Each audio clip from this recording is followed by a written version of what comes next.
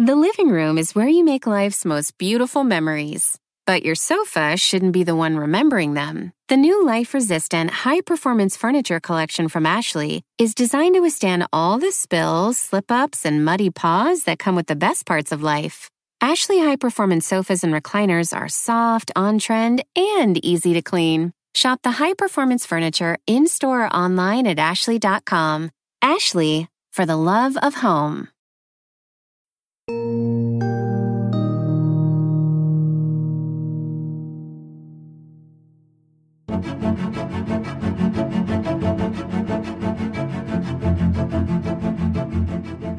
Welcome to today's meeting of the Velshi Band Book Club. I'm MSNBC's Ali Velshi. There are three reasons why a work of literature can make a lasting cultural impact: the words, the story, or the author. In the case of Margaret Atwood and her stable of literature, the answer is all three, resoundingly. Today on the Velshi Band Book Club, we're going to speak with Margaret Atwood on two books: her magnum opus, The Handmaid's Tale, and her modern retelling of William Shakespeare's The Tempest, entitled Hagseed. But before we get to those words and those stories, let's discuss the author, Margaret Atwood, and her remarkable contribution to literature and culture. A Canada native like myself, Atwood started writing at just 5 years old. Her body of work is vast, to say the least, including some 18 collections of poetry, nearly 30 books, 8 children's books, 2 graphic novels, and more. While Atwood's work covers numerous topics and genres, they all share her unique style of prose and her distinct feminist perspective. Atwood masterfully wields myth, fairy tale, historical reality, and gendered relationships to explore feminism, or, as she prefers to call it, social realism. Beyond the role of women in society, Atwood's work has scrutinized the relationship between humans and animals, identity, religion, and the role of government in society. It's really no surprise that her literature has not just remained relevant, including enduring bestsellers, television adaptations, and onstage productions, but has become part of the very fabric of our culture. Every single book, poem, and article tells a message, one we need to listen to. Generations to come will be reading Margaret Atwood. That much is certain. So without further ado, let's look at the words and open the cover of The Handmaid's Tale.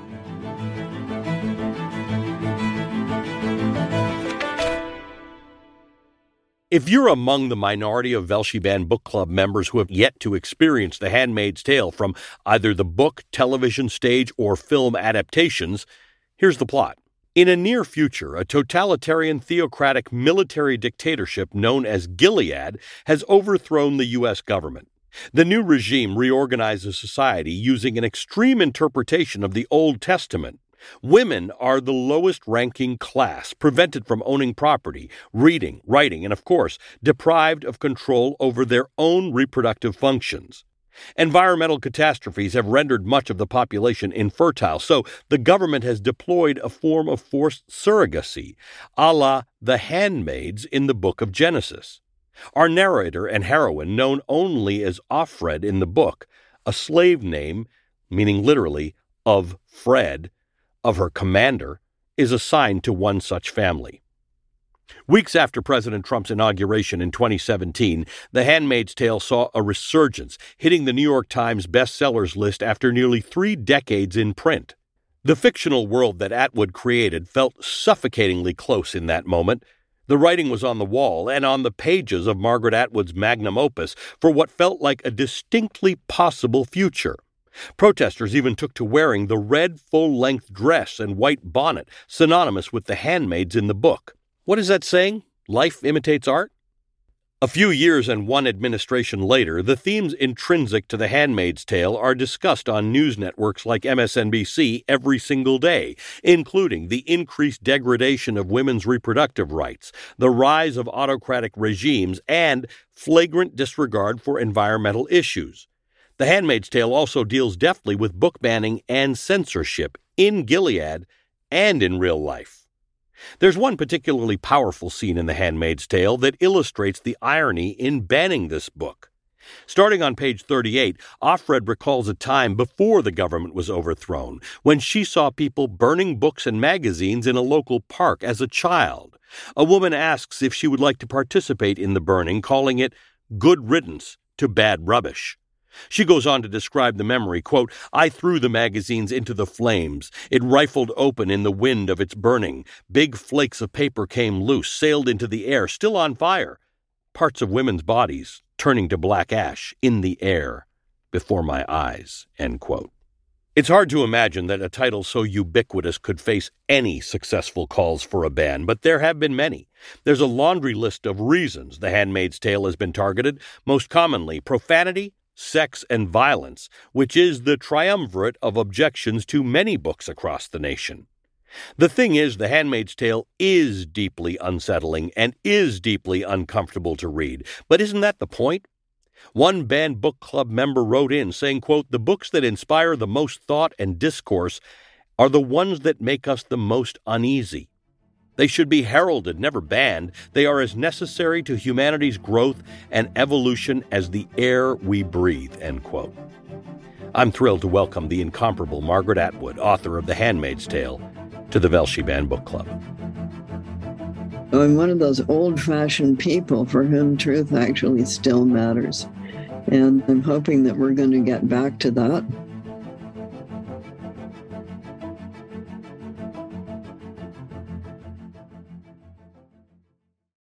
This is a big year.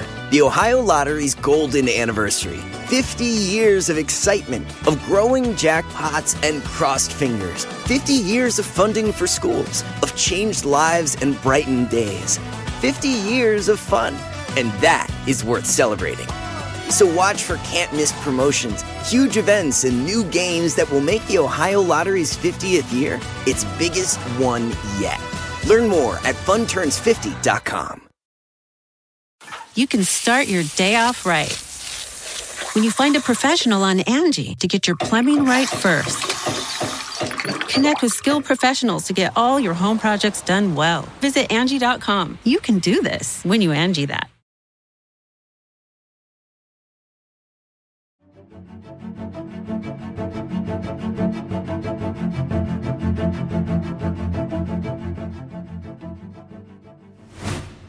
Margaret, thank you for joining us. It's a pleasure to have you here. A pleasure to be here, wherever you are.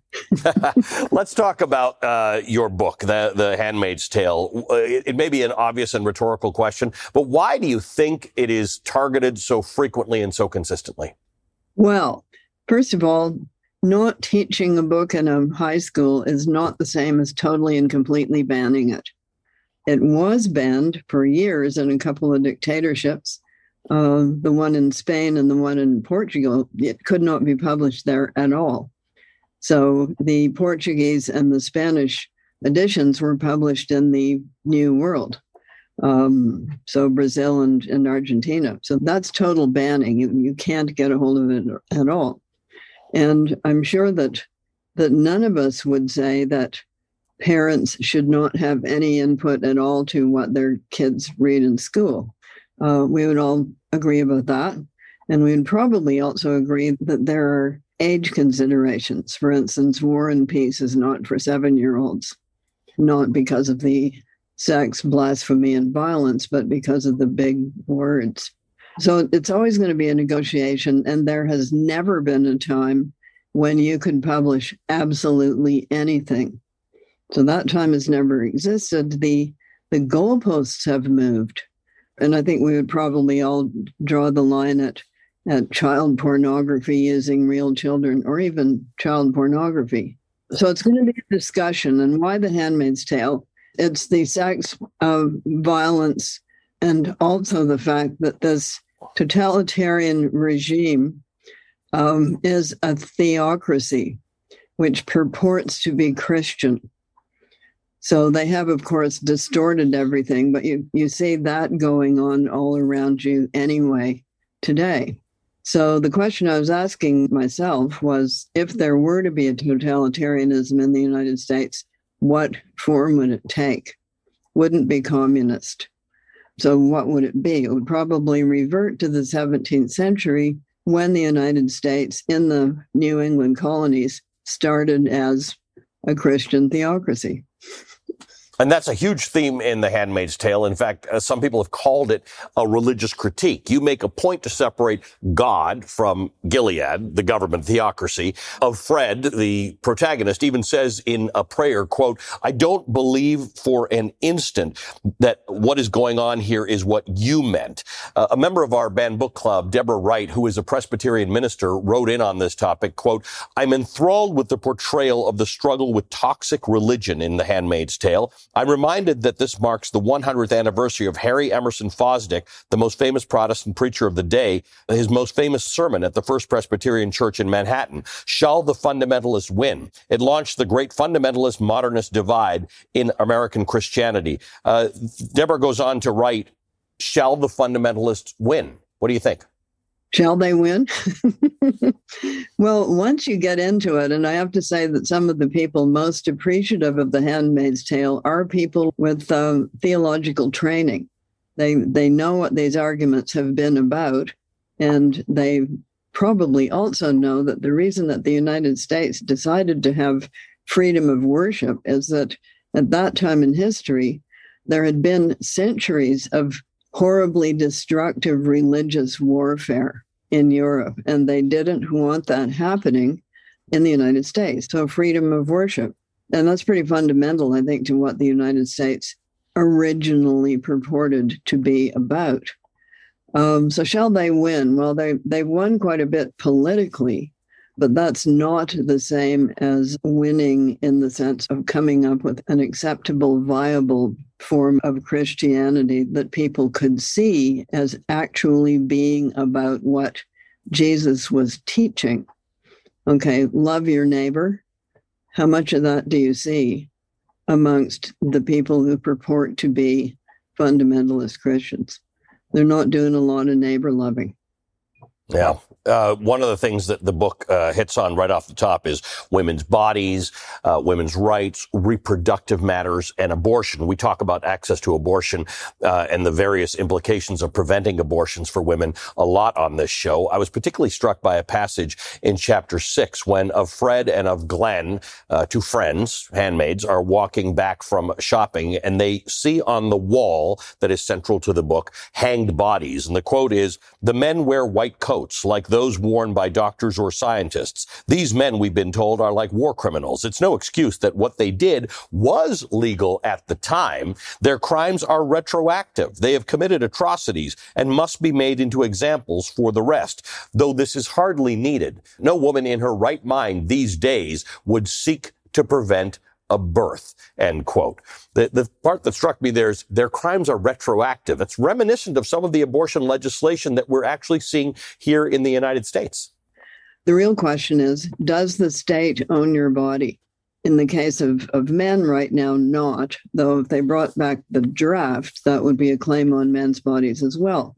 But if you're drafted, the state has a responsibility and an obligation to pay for your food, your lodging, your clothing, and your medical bills. So if they're going to draft women's bodies, which is what it amounts to, they should pay all those things. You talked to me about when you wanted to write about a totalitarian, authoritarian state, you wondered what form it would take. And back in 1985, when you wrote this, you thought it would be a theocracy.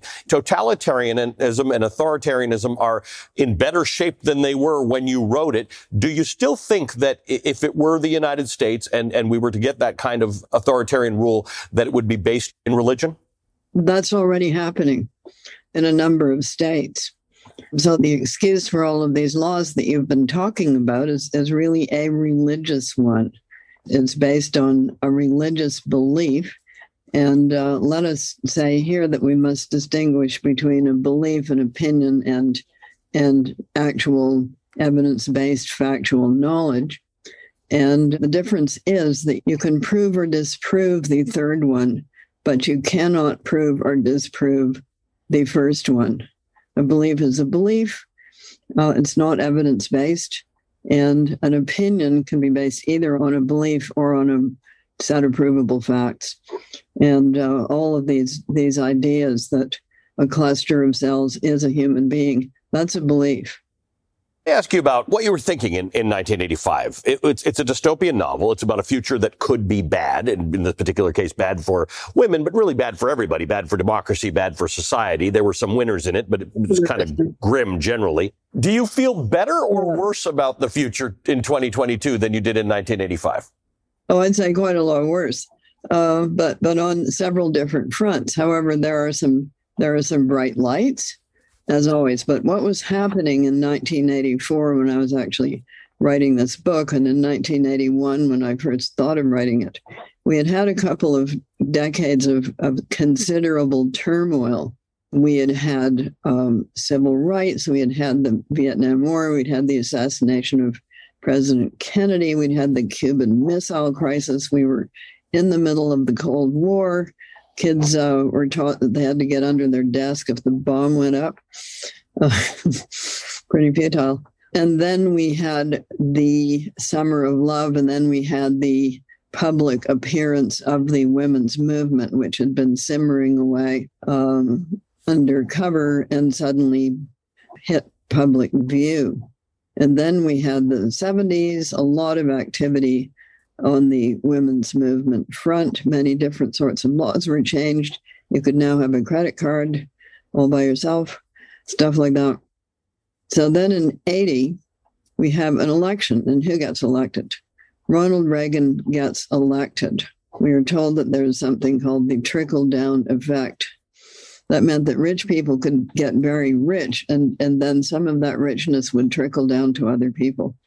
And he started dismantling the New Deal that came in the 30s and continued on to a certain extent in the 50s. So we had then a big pushback against 70s women's movement stuff. And we saw the rise of the religious right as a political force. And since I'm a person who believes that people will do what they say they will do, should they have the power to do it, I read what they said they would do. And one of the things they would like to do was put women back into the home. So the question is, how do you stuff them back in there? If they're out running around having jobs and bank accounts and all of these evil things they should be allowed to do. How do you cut that off? And technology had already given us the perfect instrument, namely the credit card. Why are you more worried today than you were then? It's because something that was a nascent movement in the 80s has now become pretty full-fledged. And people have seen raising religious slogans as a pathway to political power. And they have taken that pathway, and many of them have succeeded. But it is a sham version of Christianity, in my opinion. In fact, is it anything to do with Christianity? I wonder, Donald Trump made it sound like he was wrapped in sort of religious conservatism, even though his history doesn't suggest any of that. But it was a pathway to power. So in The Handmaid's Tale, were you predicting that religion itself, or at least perversions of religion, would become the eminent form of government? Or was that all meant to be like a pathway to power, and religion was just a convenient cloak?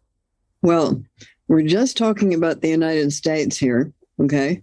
We're not even talking about Canada. It would be a lot harder in Canada. We're not talking about England because they had their religious war in the 17th century. So whatever else they might do, they're unlikely to do that. But the United States never had a religious war. They had a war, but it wasn't a religious war. If anything, in the American Civil War, the Bible thumping was done by the North. So, yeah, they've never had that out-and-out religious war, but they had watched the religious wars going on in Europe, and that is why they wrote the Constitution in the way that they did. They wanted freedom to worship so that people would not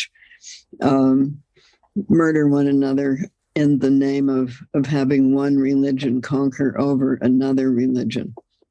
And I think the thing to ask about religion is not what religion do you practice, but how are you practicing it? Are you practicing it to harm other people, or are you practicing it as a form of support and consolation for yourself. And there's a big difference. Let me ask you about a passage on page 174 that struck me, given the amount of attention that we're giving to what happened on January 6, 2021.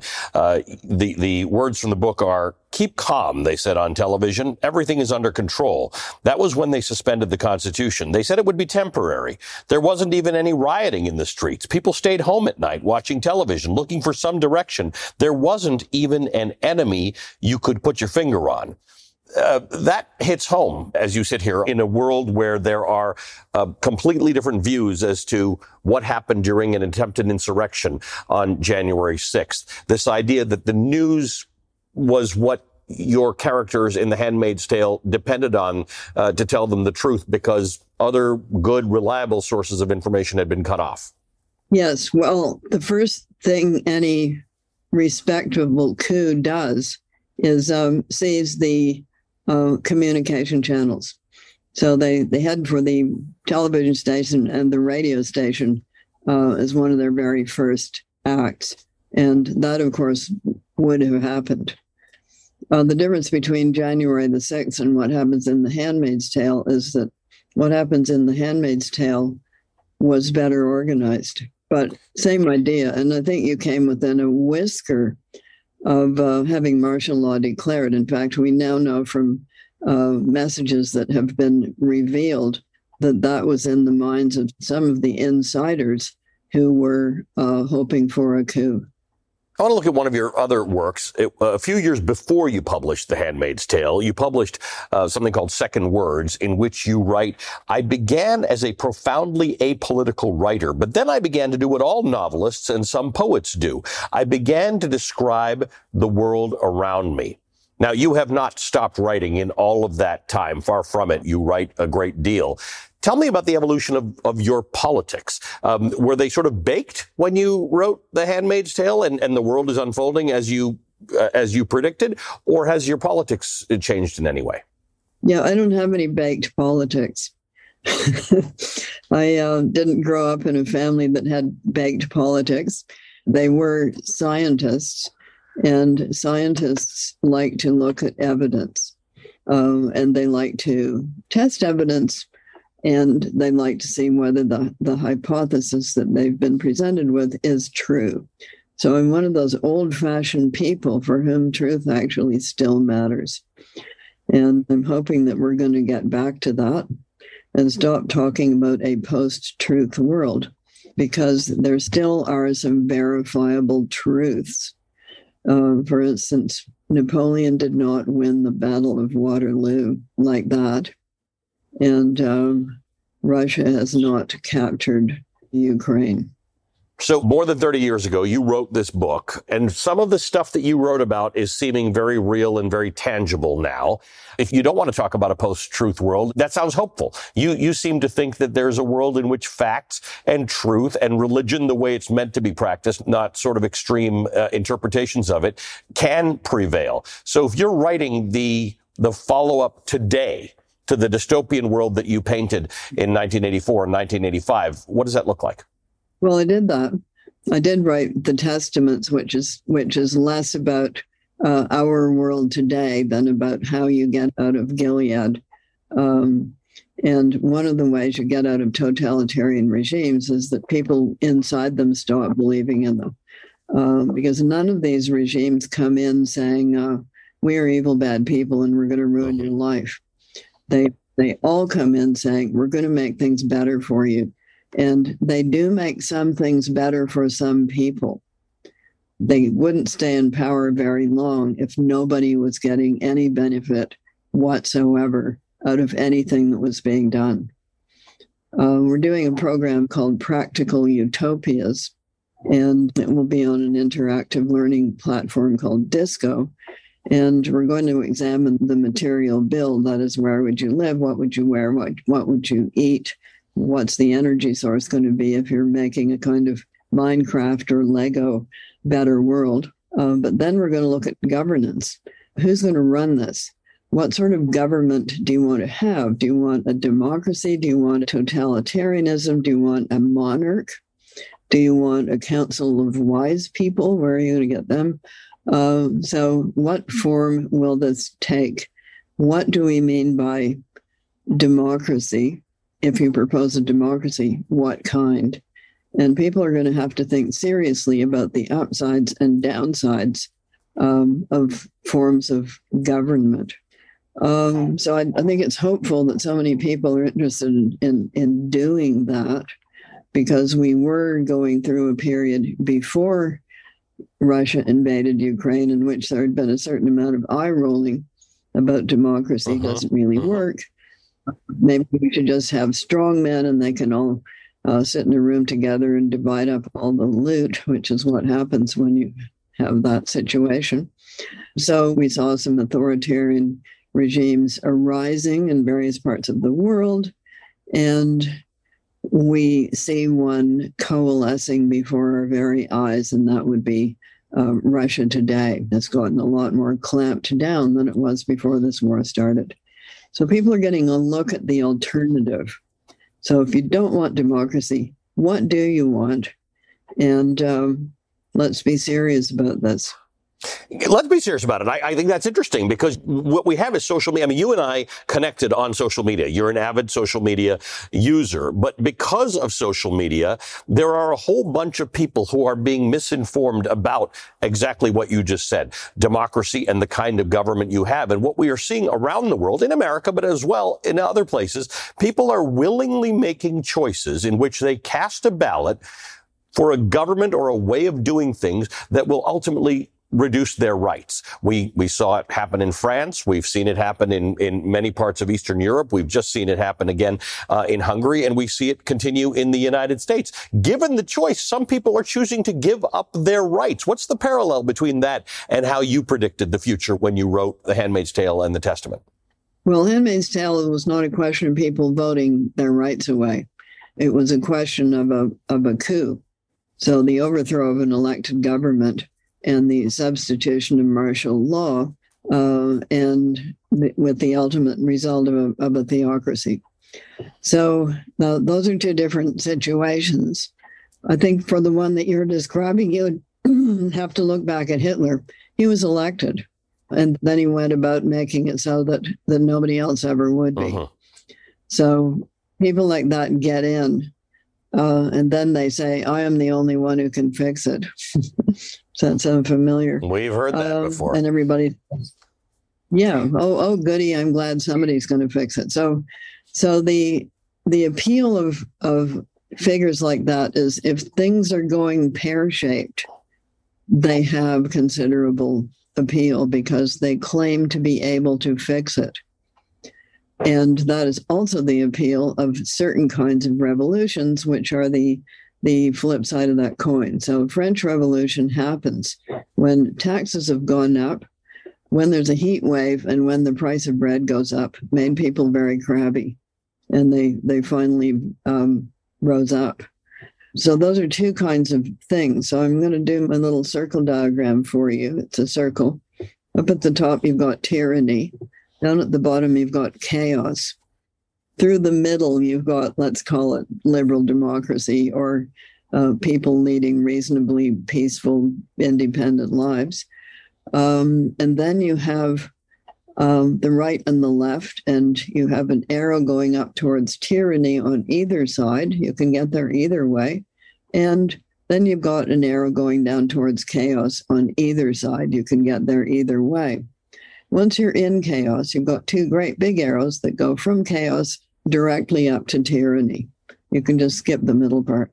And that's how things go.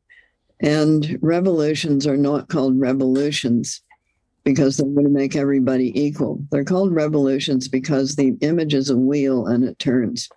So it's the wheel of fortune. Those at the bottom rise up and get up to be at the top. And those at the top fall down and are crushed underneath. And that is what political power struggles are about. And the question is, are we going to have fairly peaceful political power structures run by voting, or are we going to have people shooting each other in the streets? Yeah. It's a book club, so I want to ask you something that a number of our members wrote in wanting to know. What and who do you read? Well, just for you, I brought my 1984 socks. 1984, George Orwell. So one sock says, war is peace, freedom is slavery, ignorance is strength. That's this sock. And the other sock says, down with Big Brother. Very inspirational socks. So I was traumatized by George Orwell as a child. If you do the math, me being born in 1939, so 1949, I'm 10. And I read Animal Farm, which I think is going to be like Wind in the Willows or, Winnie the Pooh. I think it's going to be about animals, and I'm completely ruined by it. Because I know nothing about Stalin or Trotsky or any of the things that it's an allegory about. I was just very upset about that horse. The horse that works and works and works and works and works to make things better for people, and then it gets worn out and the regime sells it to a glue factory. So that flattened me. And then along comes 1984. Just in time for me to acquire a copy of it in the local pharmacy. It was the age when they were putting trashy covers on great literature and selling them in the drugstore. And I think a lot of people, read War and Peace thinking it was going to be a sleazy sex novel. But I certainly had my copy of 1984, which has a suitably trashy 50s cover on it. And I was pretty riveted by that. And at the same time, I read a book called Darkness at Noon, which was by Arthur Koestler, and it was his big book. He wrote it under those kinds of conditions. If he'd got caught writing it, that would have been it for him. And smuggled it out. It was a huge hit at the time, and it was Stalin's show trials from the inside. So I've been pretty interested in those kinds of regimes all my life since I spent my childhood in World War II. You do ask the question when you get a bit older, why did this happen? How come we ended up in this? So I've got a big library devoted to those kinds of books, but those are generally, and some of them are novels, but a lot of them are history books. So that's on that side of things. On the other side of things, I do read a lot of novels. And I read a lot because, again, there wasn't much else to do when I was a child. I'm such a reading addict. I will read the backs of cereal boxes. I'm addicted to wine labels, especially French ones, because they're so over the top. And I will read all of the promises on beauty products. Are you surprised by how relevant this conversation about The Handmaid's Tale is? When you were writing it, did you have any idea that this would be this big and relevant a story 30 years plus later? No. So what were we doing in the 80s? Very cornily, I started writing this book in 1984. And equally cornily, I was living in West Berlin at the time. So the Cold War was still going on. The big wall was still in place. Checkpoint Charlie, all of those stories, Tinker Tailor's Spy, that was all still happening. And I did get across to East Germany, to East Berlin. We did go to Czechoslovakia, and we went to Poland at that time, and they were all quite different, but they were all under totalitarian regimes. So then the wall comes down in 1989, just in time for us to be launching the Handmaid's Tale film in Berlin. Wow. And we show it in West Berlin, and we have the aesthetic discussions that people have, the acting, the set, all of those things that people talk about when they talk about movies. And then we went across to East Berlin and we showed it there. And that was a very different experience. People were very intent. They threw a lot of bouquets up on the stage, and then they said, "This was our life." Wow. Meaning not that it had been a totalitarian theocracy, but that you didn't know who you could trust. You didn't know who might be spying on you. And now that we've had a peek at the files, we know how true that was. So people ratting out their fellow citizens. And you're seeing that coming in the United States too. Bounty hunting, mess up somebody's life by saying they tried to get an abortion, collect $10,000.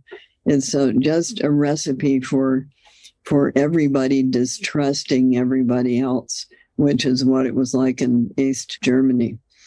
So then we thought, okay, Cold War's over, yippee, open the gates, let's all go shopping. And you heard things in that decade, the end of history, free market had triumphed. It was just going to be great. Remember that? No, you don't, because you probably weren't born. Well, that's very kind of you, but I was. Okay, so what do you think we're going to be talking about in 30 plus years from now?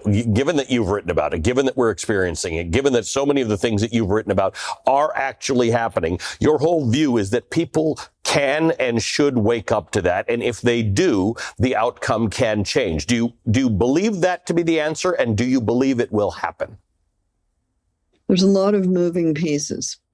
First of all, 30 years, well, let's hope in 50 years, there's still going to be people, because we are looking at a climate crisis, and we're looking at the kind of changes that is going to bring and is already bringing. And one of them is going to be food shortages.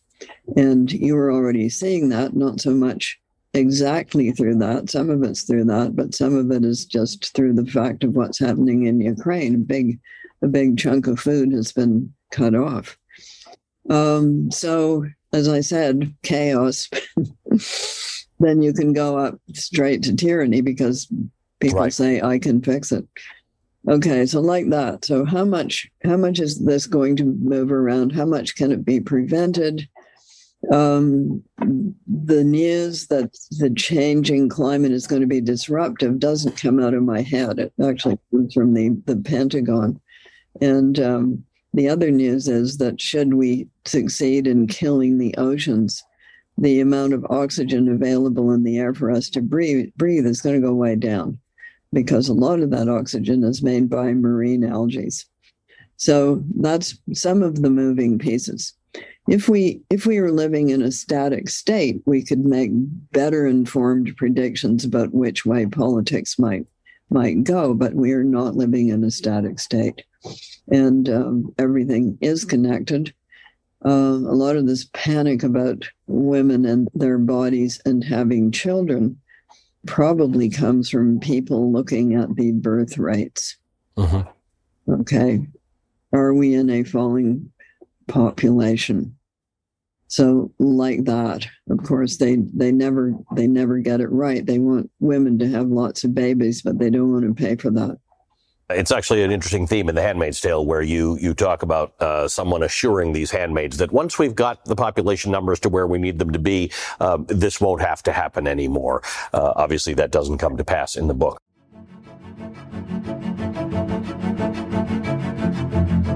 We're not saying goodbye to Margaret Atwood, just switching gears a little bit. Next, we're examining one of the most famous plays ever written by one of the most enduring authors in all of English history. I'm talking about The Tempest by none other than William Shakespeare. If you haven't read the play since high school English, don't worry. Margaret Atwood wrote a modern adaptation of it, a bestseller called Hagseed, and agreed to discuss with us both The Tempest and Hagseed in a few short moments. This is the Velshi Band Book Club.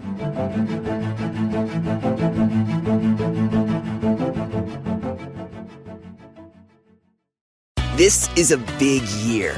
The Ohio Lottery's golden anniversary. 50 years of excitement, of growing jackpots and crossed fingers. 50 years of funding for schools, of changed lives and brightened days. 50 years of fun, and that is worth celebrating. So watch for can't-miss promotions, huge events, and new games that will make the Ohio Lottery's 50th year its biggest one yet. Learn more at funturns50.com.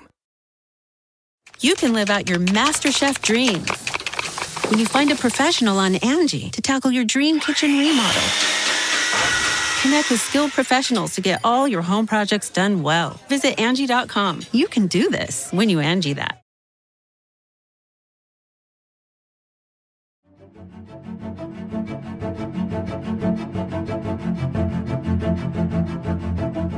Let's get right into our second Velshi Book Club feature of the day.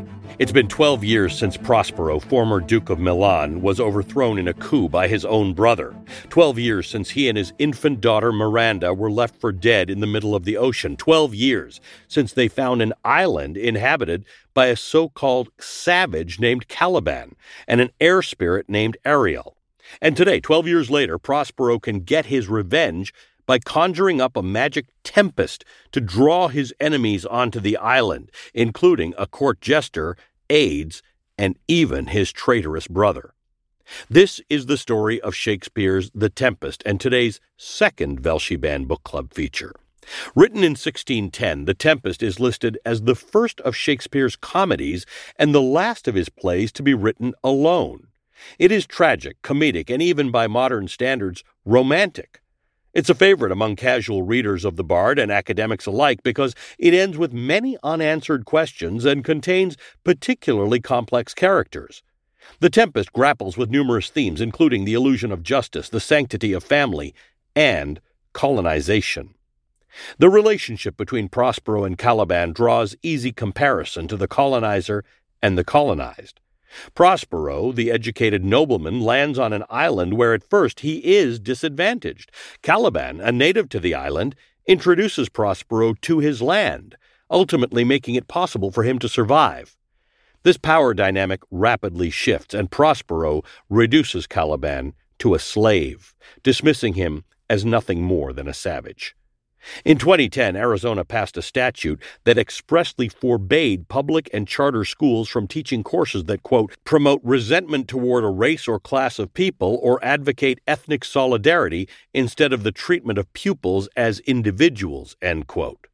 The Tempest was among the banned literature. A former Arizona teacher wrote a blog post in reaction to the law, saying in part, quote, we have been told that we cannot teach any race, ethnic, or oppression-themed lessons or units. I asked if I could start teaching Shakespeare's The Tempest and was told no, due to the themes that are present and the likelihood of avoiding discussions of colonization, enslavement, and racism. I can't believe I have to say it, but apparently I do. Banning The Tempest, or any work of Shakespeare for that matter, is simply detrimental to your child. Stumbling through The Tempest as a sophomore in high school, understanding it a little bit more as a college student, and then revisiting it once again as an adult is a gift. Pick any of Shakespeare's plays or sonnets. Reading it will inspire new ideas, critical ideas, creativity, and inward reflection. You'll see Shakespeare in your most hated Game of Thrones characters, the plot of your favorite 90s movie, 10 Things I Hate About You, even in your most used curse word. And you might not even like it. The language may be frustrating at first. The plots are certainly complex, but you should be able to make that decision, not an angry school board member or an overreaching law. I'm back now with Margaret Atwood, who, along with The Handmaid's Tale, wrote a modern retelling of The Tempest, New York Times bestseller, Hagseed. Margaret, let's start with Hagseed. You wrote it through the Hogarth Shakespeare Project, a 2016 effort to retell Shakespeare for this modern audience. It coincided with the 400th anniversary of Shakespeare's death, and you included a chapter in your book on writers and writing about The Tempest. Tell me why you were taken by the play and thought about doing this retelling of it. Well, it has a lot of dimensions, but it is also the play of Shakespeare's that comes closest to him writing about what he actually did. So he was in the play. Prospero is essentially the producer-director of a play, The Tempest. And his special effects guy is Ariel. But it also has had, over time, it's been the most reinterpreted play of Shakespeare. It was an opera in the 18th century. They added a couple of characters so they would have 4 voices. They could have quartets. Ferdinand had a brother. There was a female accompanying Miranda, and people liked that version. When they went back and tried to do the original Shakespeare one, people didn't like it then. It got reinterpreted again in the 19th century with Caliban changing from a comic character, which he is in the original, to a tragic character. because people connected Caliban with slavery. A lot of sympathy for Caliban in the times of abolition, but much suppression of the fact that why he gets deposed by Prospero is that he tries to rape Miranda. So you don't get unmixed characters in Shakespeare. Through some eyes, Prospero is the good guy. Through other eyes, he's a tyrant. You named the book Hagseed, which is an insult that Prospero calls Caliban. So you've centralized Caliban to the story as opposed to Prospero.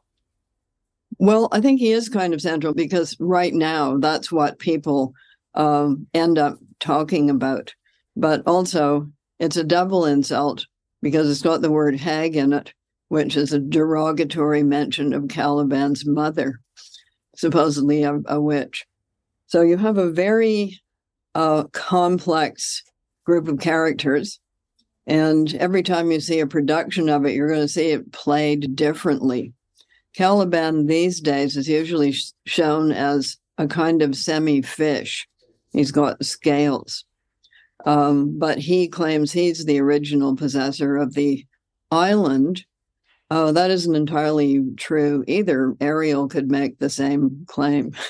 You know, I grew up in Toronto, so you were everybody's favorite author. Every Canadian kid reads Margaret Atwood, but then I get to the United States and I realize you're actually everybody's favorite author. So the best question that we always have... Well, I think you are. And the best question one can ask of their favorite author is, who's your favorite author? You said before that William Shakespeare is actually your favorite author.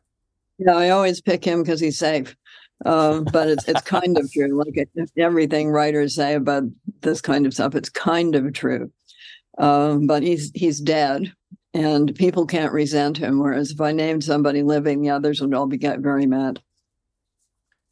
Let me ask you, instead of an island, your Prospero character, Felix, is in a prison. Tell us about why that choice. So I read the play backwards and forwards before undertaking this.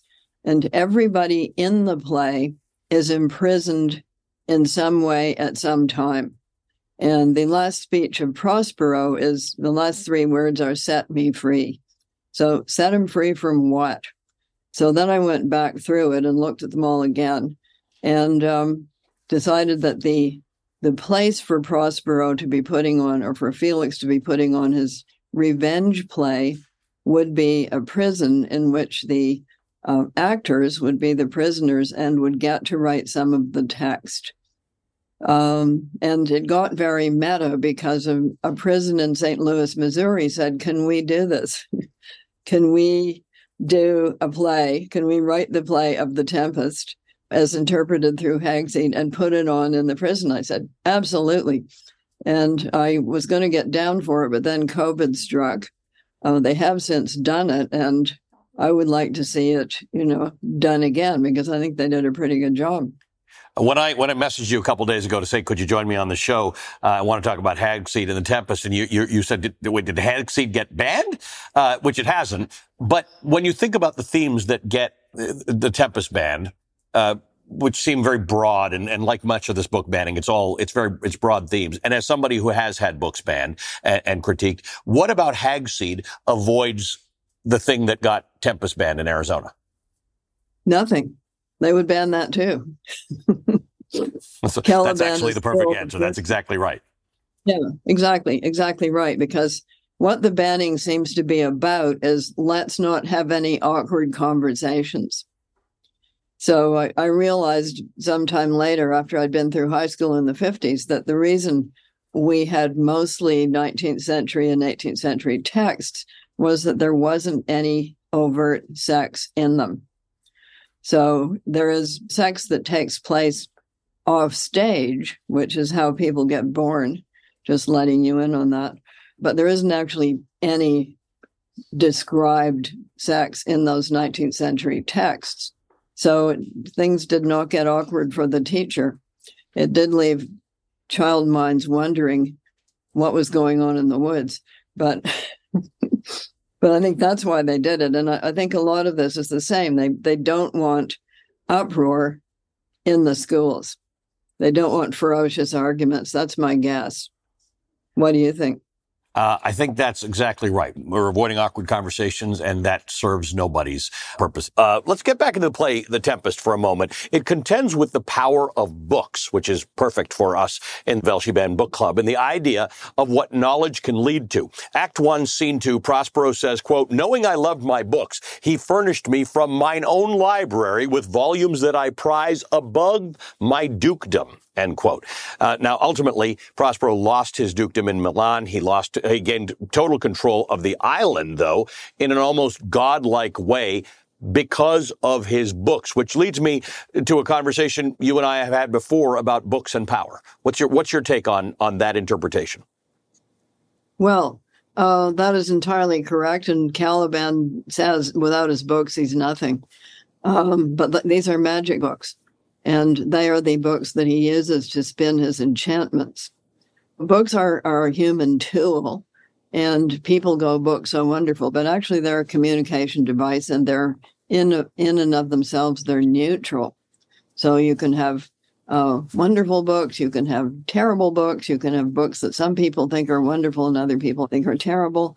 So it's like any human tool. There's always a good side, a bad side, and a third side that nobody thought about.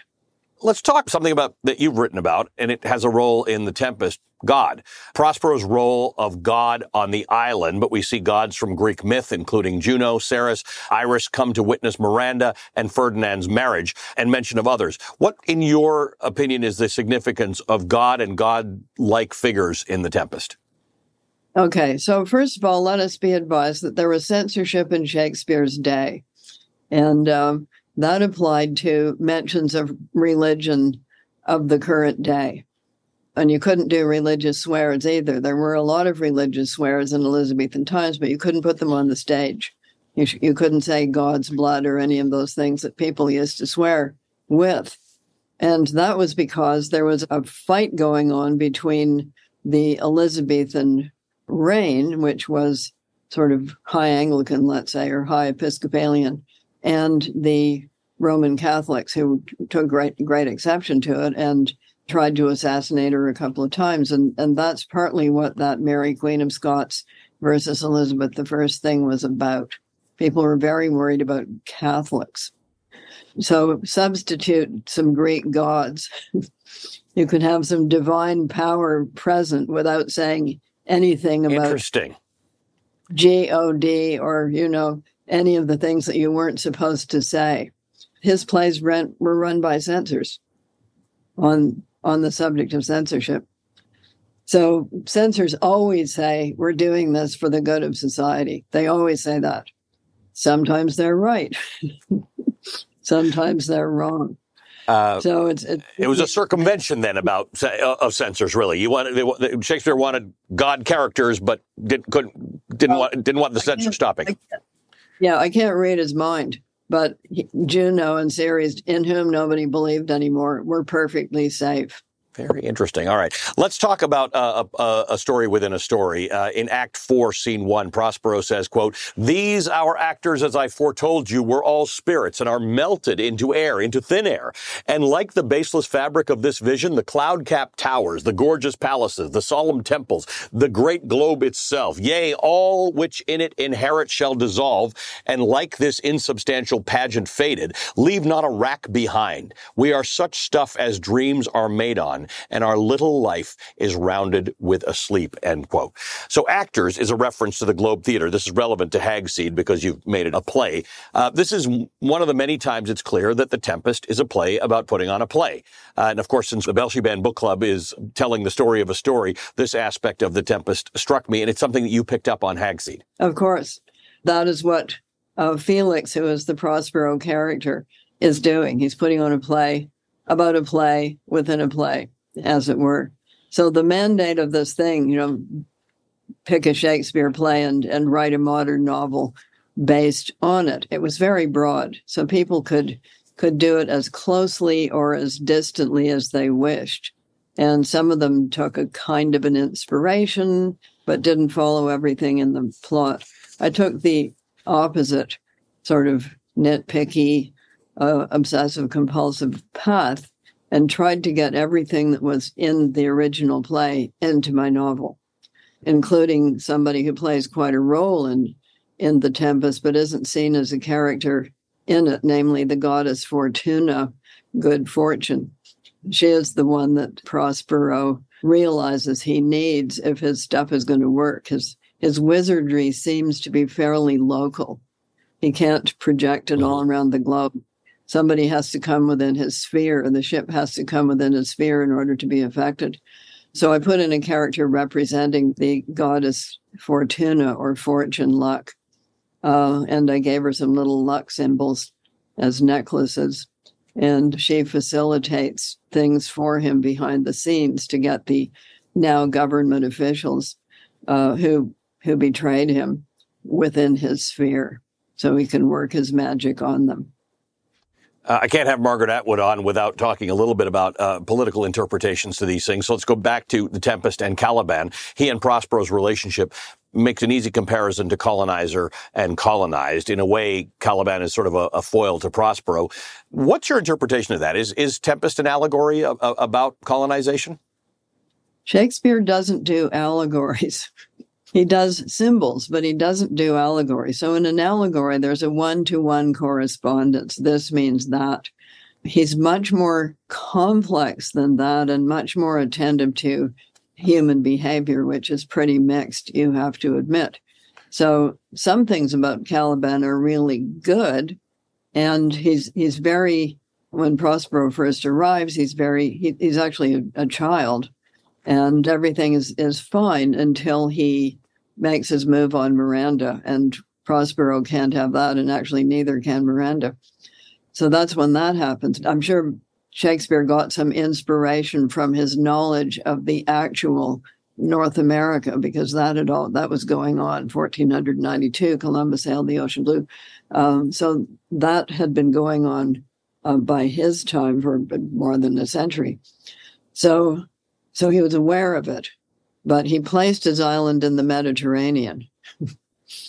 He didn't place it on the other side of the Atlantic. I'm sure he was inspired by the idea of a desert island, which meant deserted. It didn't mean it was desert, as a lot of people were. So when we look at utopias, literary utopias, they were placed on islands quite regularly until all of the islands got discovered. Then a few of them got placed in distant jungles and some in holes underground, but then we got sci-fi, and they're in a galaxy far, far away and in another time, because we know too much about the planet. It's hard to put them on islands anymore.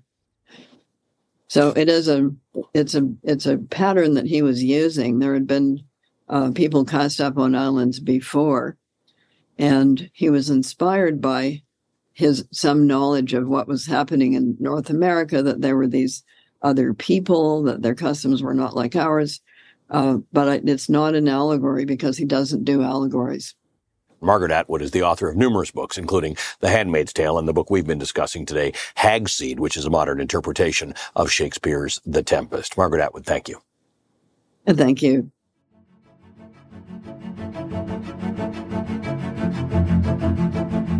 Our thanks to the immeasurable Margaret Atwood, author of so many works of literature, including The Handmaid's Tale and Hagseed. There's so much to learn from her writing and from her words.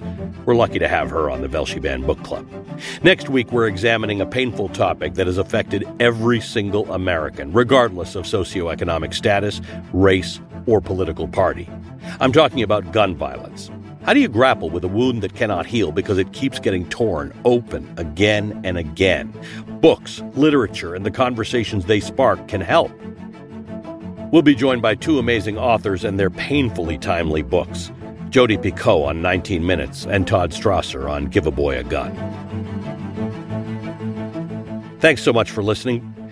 The writer and producer of this podcast is Hannah Holland. Our booking producer is Lily Corvo. Associate producers are Chanel Adams, Samantha Brown, Nicole McReynolds, and Jen Maris Perez. Production assistant is Eunice Adekoya. Our senior producers are Jared Blake, Dina Moss, and Alicia Conley. Rebecca Dryden is our executive producer. Our technical director is Bryson Barnes. Our audio engineer is Cedric Wilson.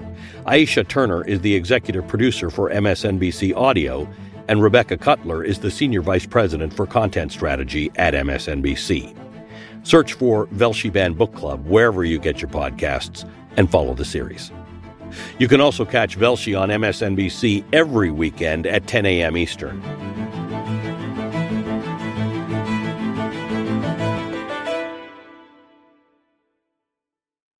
The living room is where you make life's most beautiful memories. But your sofa shouldn't be the one remembering them. The new life-resistant, high-performance furniture collection from Ashley is designed to withstand all the spills, slip-ups, and muddy paws that come with the best parts of life. Ashley high-performance sofas and recliners are soft, on-trend, and easy to clean. Shop the high-performance furniture in-store or online at ashley.com. Ashley, for the love of home.